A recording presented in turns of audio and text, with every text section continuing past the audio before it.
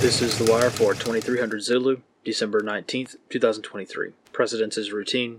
Information cutoff is 2200. Bottom line up front. The United States closes Eagle Pass border crossing, halting trade. On the home front, in the United States, the border crisis deepens following a surge of illegal immigrants being granted entry into the United States in Texas. The border crossings at Eagle Pass and in El Paso have been closed so that Customs and Border Patrol agents can be allocated to process the tens of thousands of people in the latest surge. Union Pacific representatives have urged the reopening of the Eagle Pass crossing, citing that 45% of all trade between U.S. and Mexico crosses the border at this site. Analyst comment. This is not the first time that international trade has been affected by illegal immigration, as operations at various ports of entry have been closed at times in response to large groups of immigrants causing delays. However, this latest surge has required the reassignment of most Border Patrol agents to assist in processing immigrants into the United States, which has directly impacted rail logistics. Analyst comments for this wire. Following the surge at the southern U.S. border, travelers have noted substantial numbers of illegal immigrants on domestic U.S. flights. In Texas, the TSA has emplaced special checkpoints at several airports that allow illegal immigrants to be processed through airport security without proper identification, using the documents provided by CBP instead of the documentation TSA normally accepts. Considering the recent revelations regarding the surveillance of J6 participants and the use of federal air marshals to